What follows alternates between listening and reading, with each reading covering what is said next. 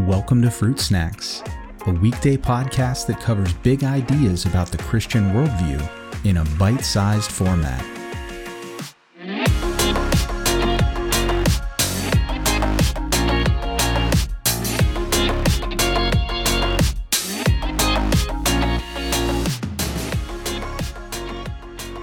Hey everyone, today we are looking at Proverbs 16. And this is a little bit of a longer proverb, so I would, as usual, just encourage you, if you have the time and are able, to go ahead and pause and read through this proverb in its entirety so that you can get a little bit of context and background for what we're going to be talking about today. As a general theme for this proverb, what I see as I read this is that the overall thrust of this passage is about contrasting the foolishness of pride against the wisdom of humility. And this passage also gets into exactly what is true, real humility. Is it thinking less of yourself, like so many people seem to have in their heads, of just having this very inwardly focused, low self-esteem? Or is humility just about recognizing who you are rightly in relationship to God, to your Creator? And I think it's the latter. And we're going to see example after example of that in this passage. As I was reading this, I was reminded actually of the story of the centurion in Luke chapter 7. And that's probably because we're going through the Gospel of Luke with the youth right now. But as I was studying for that and just reading through that passage, I was reminded in some ways of some parallels here of just this idea about how the centurion recognized that he was a man under authority, as he says, and that because of that, he sort of just had this understanding that, listen, I'm not top dog here. And so I don't get to just dictate to people who basically outrank me what they do, where they go, and the decisions they make. I don't get to exercise that kind of authority over them. And this Roman centurion understood who Jesus really was, and he realized that he was outranked by this preacher from Nazareth because he understood who Jesus really was.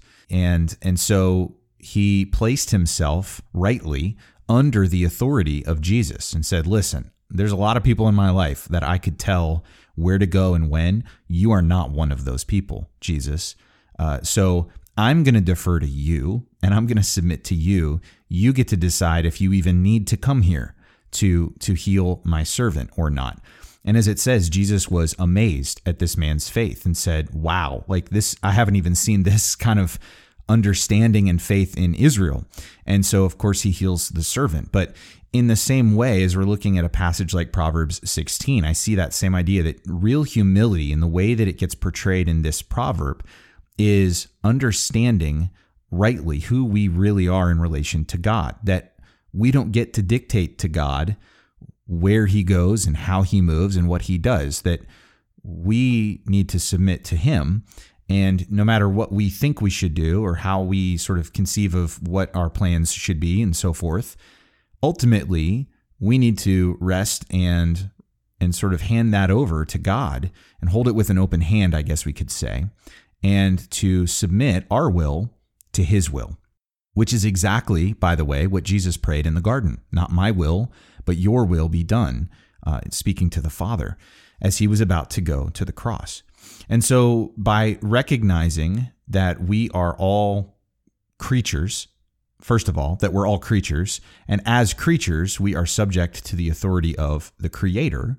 So therefore, we're all under God's authority.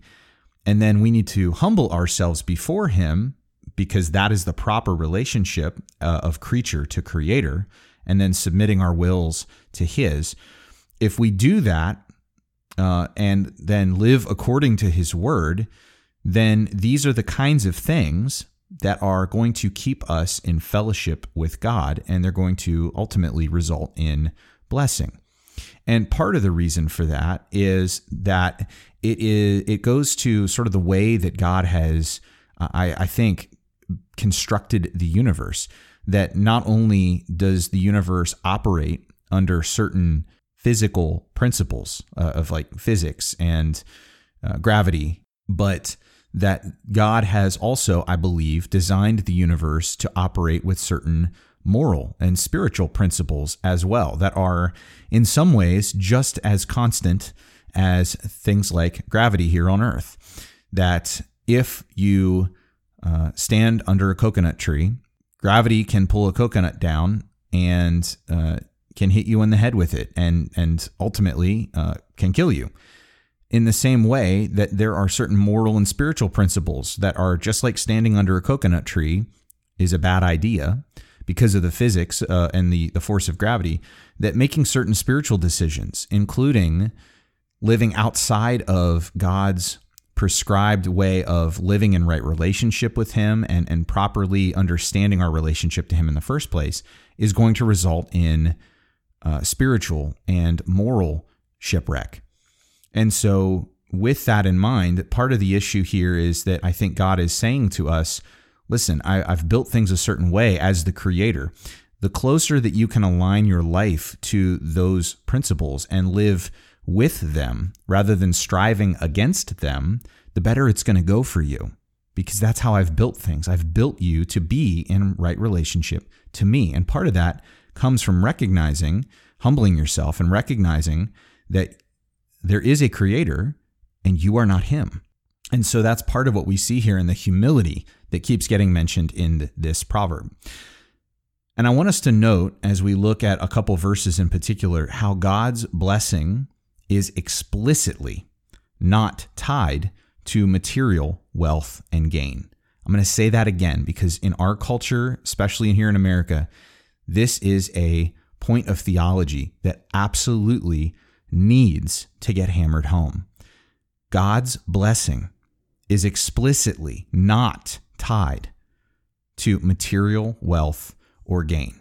Let's look at a few verses that illustrate exactly that point. In verse 8 of Proverbs 16, it says, "Better is a little with righteousness than great revenues with injustice." In verse 16, it says, "How much better to get wisdom than gold. To get understanding is to be chosen rather than silver."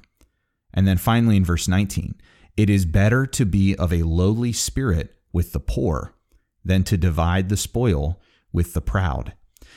The contrast that keeps coming up is that the choice sometimes is between righteousness and fellowship with God and material gain. And I'm not saying that the Bible teaches that those things are always mutually exclusive, but we do also remember the story of the rich man, don't we?